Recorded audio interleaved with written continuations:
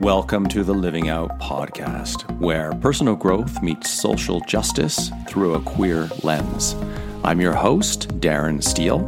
I'm a gay man and a life coach who's an expert at helping people break free of the limitations of the status quo that fucks with who they already are. I'm a supporter of queer rights and the publisher of thinkqueerly.com on Medium. Let's get right into things today. And I'm calling today's show Ask Better Questions to Get What You Truly Need. And this episode was inspired by a post I published by another author on my publication and some thoughts I had to what this person wrote. Now, the title, Ask Better Questions to Get What You Truly Need. Why didn't I say what you truly want? And what's the difference between want and need? Well, that could be a podcast all unto itself, right? But I think want is desire. Want is often the expression of something outside of yourself, the external world. Let's just call it that. So we want a car. We want more money. We want a better relationship. We want a more beautiful lover. We want a better body. We want. It's a very consumer-oriented desire. Need is also complicated and not sort of a simplistic word.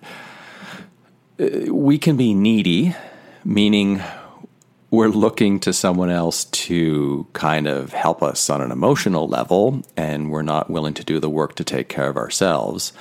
But if we just frame want and need for today's episode, I would say need is what you need to live your best life possible, what you need to be happy, what you need to live out the best of who you are, what you need to comfortably live the fullest expression of who you are, right? And that's quite intangible, and maybe that's the subtle but most useful distinction I can make between want and need. We usually want a thing, and what we need is more often intangible. So how do we ask better questions to get what we truly need? Well, let's start with the example. The person writing this article tells a really heartfelt story of their coming out process. They're in their 20s, they're just identifying who they are, but they live in a lot of fear. And I have to take this article at face value because they could be writing this article just to talk about what the fears are specifically, and they're not talking about other aspects.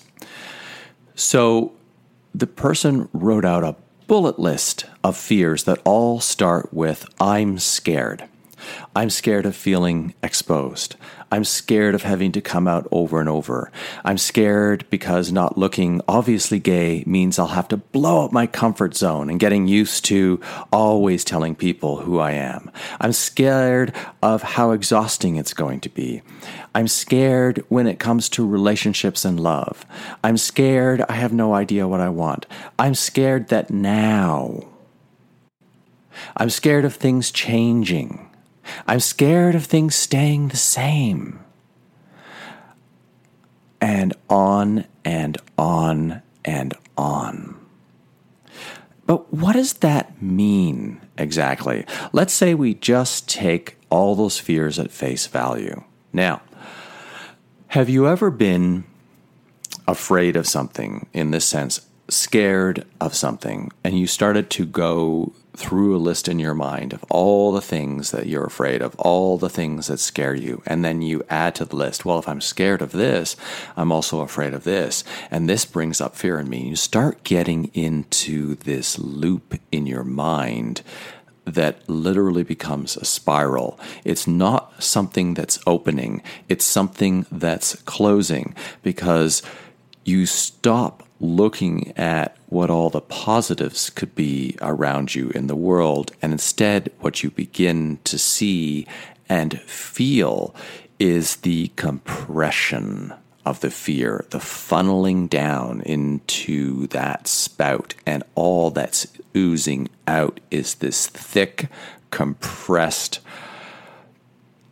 mass of fear. And that's heavy, and that's hard to get out of. And it's also, when it's compressed, it's focused. Then that becomes the only thing that you're focusing on. And if we use, I love metaphors, but if we use this metaphor of the funnel, so all these things are coming in at the top, the largest opening, that are spiraling down in a circle, going through that little spout at the bottom. It's a kind of entrapment. It's this cycle of always going downwards. And it's this cycle of going downwards into this tight space where you're no longer seeing what's outside of you, but your outcome is only fear. This secretion of fear. The finished product.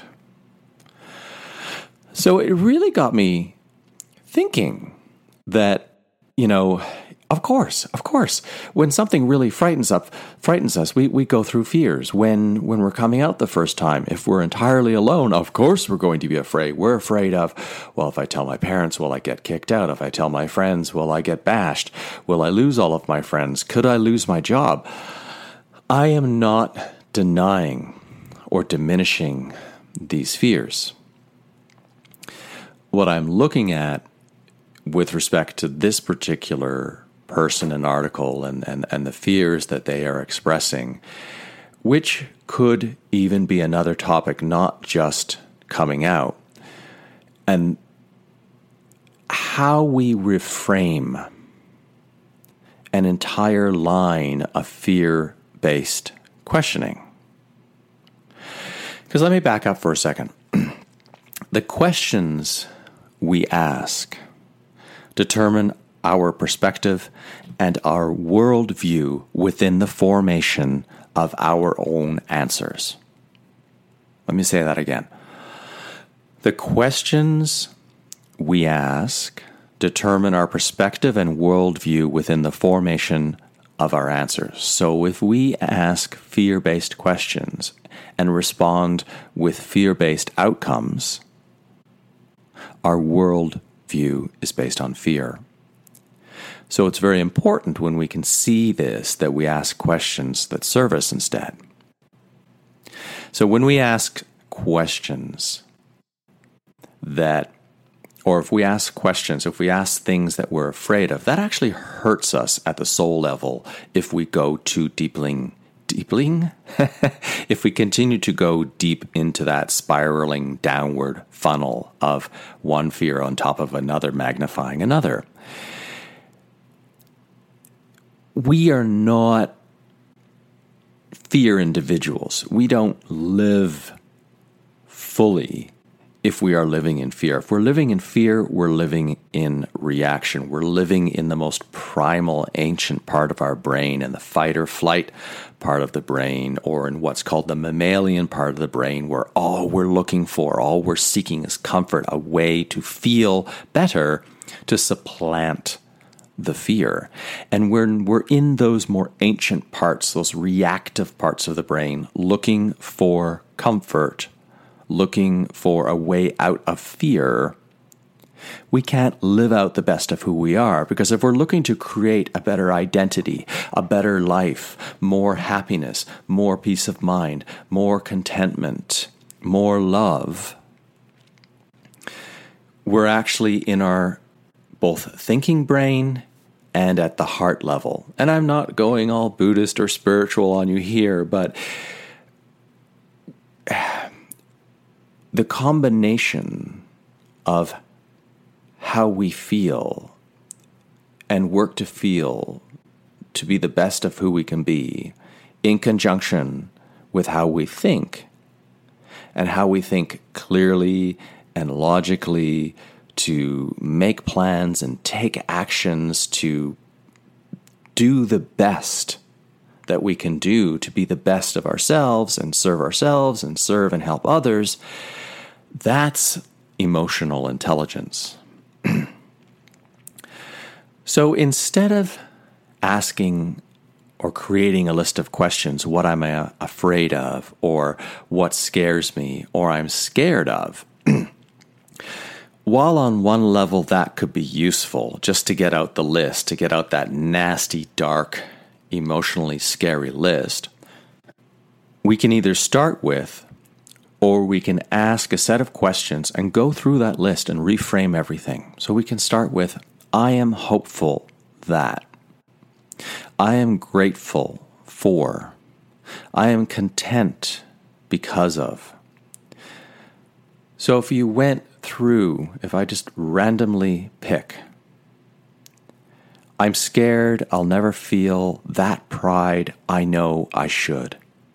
That's a really complicated, almost concocted fear that comes, and I say concocted because it comes as the second last I'm scared of at that list. Almost like there's so much fear now that this person is just coming up with stuff to try and get it all out. Well, what if I'm grateful for being out, for finally being able to pursue and express my identity so that I can take pride in who I am? Now, what about I'm scared of having to come out over and over again for the rest of my life? Maybe that's I am content with finally having come out to myself. I am grateful that I've come out and for the people who have accepted me for who I am. I am content because I know that this is a world where people are still asking questions and learning. And I am hopeful that it will become easier over time. So those are just a few ways of reframing things, right? So if you're stuck in fear, if you're worried about something, maybe it would be useful just to write it all down, get it out of your head. That's very important. Journal it, get it out of your head. Try not to get too emotionally attached to it, but immediately don't leave it there and walk away. Immediately start reframing or just focus on the questions. I'm hopeful that, I'm grateful for, I am content because of. And as I said at the top of the episode, most fears are based on the external world. And if you are looking at what fears often are, they are based on the opinions of others and whether or not you think what other people think of you is important to you. And when I look through this person's list, I think what they're driving at with their questions is they're trying to search more deeply for who they already are. That behind those fears is a desire to be happy and contented and loving. That person is obviously intelligent.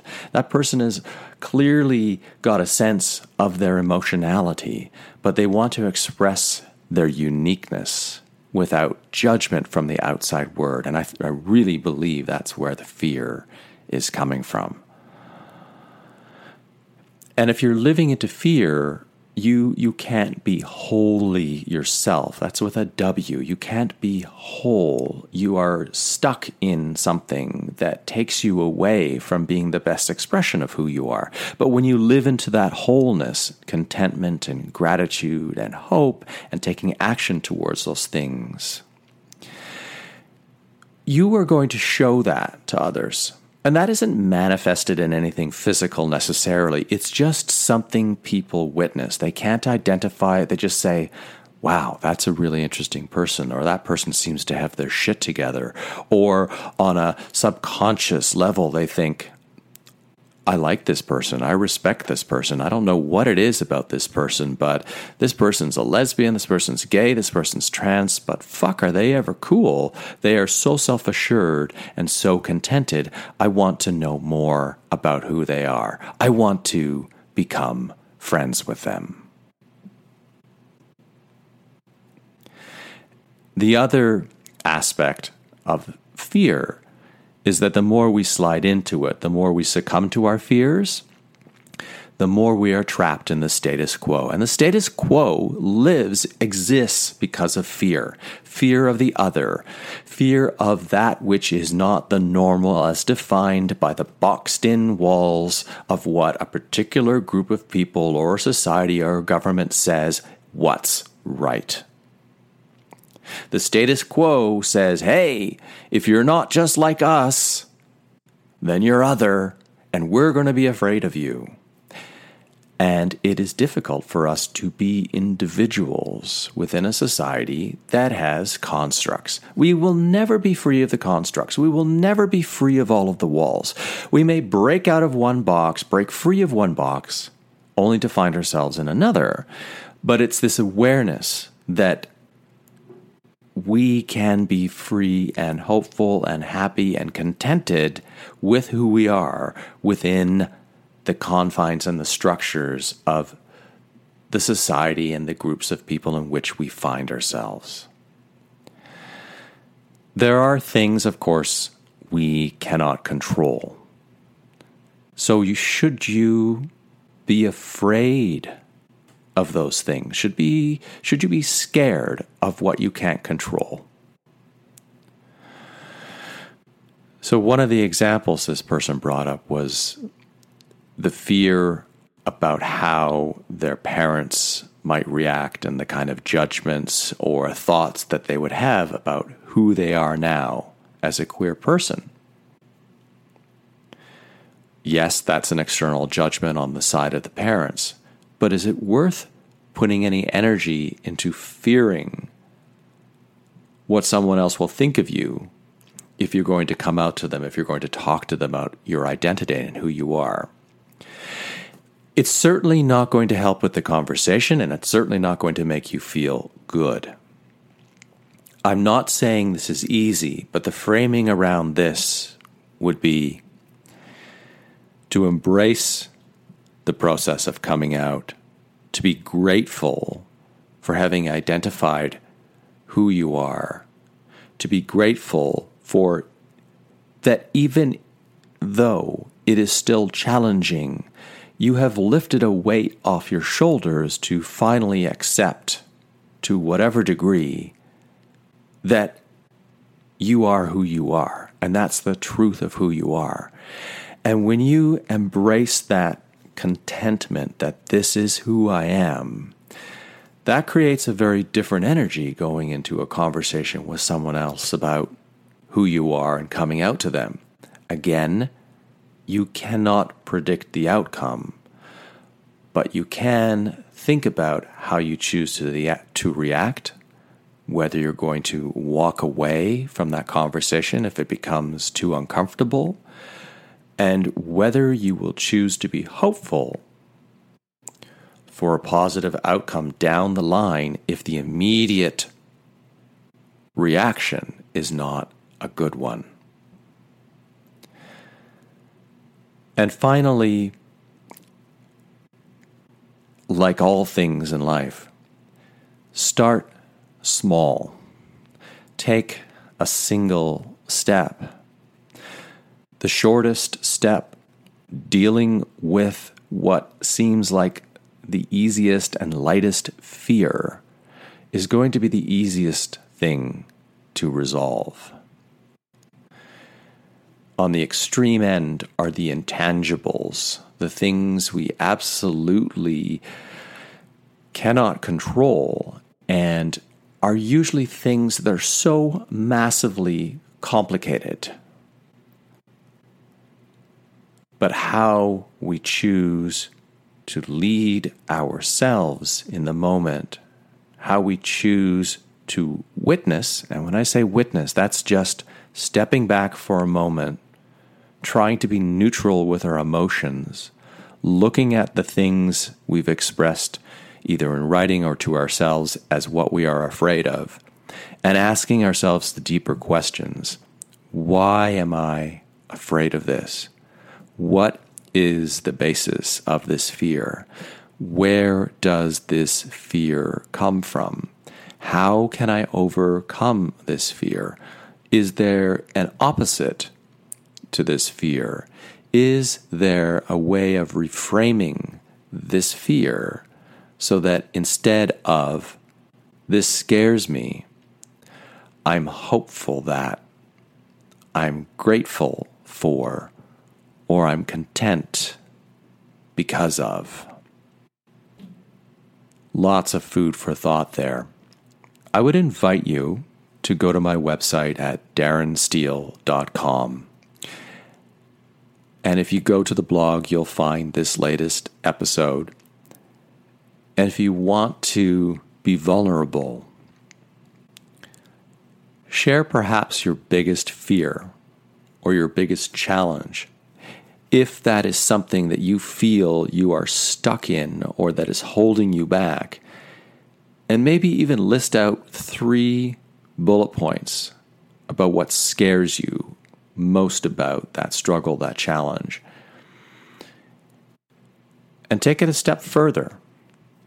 Ask the 3 questions. What are you hopeful about, grateful for, or content for with respect to those fears? Can you reframe that?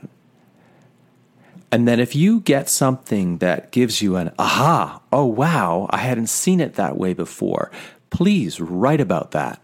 I would love to be witness to that kind of an experience. So even if you work through this in your journal and you want to write this out, or just contact me on my website and send me a private email, I would be most interested, fascinated, and actually really grateful to find out how this helped. So thank you for listening to the Living Out podcast. If you want to go a little bit deeper, and if you want to learn more about living out the best of who you are, especially as a gay man, to live out your gifts, to discover if any best parts of you were forgotten and left behind in the closet, then I invite you to join my Facebook group, Living Out Experiment. It's pretty easy to find. You can go to facebook.com/groups/Living Out Experiment, or just in the search bar at the top of Facebook, if you're in your browser, type in Living Out Experiment and request to join. I look forward to speaking with you on the next podcast, or having a chance to get to know you in the Living Out Experiment Facebook group. Until next time, live out and live proud.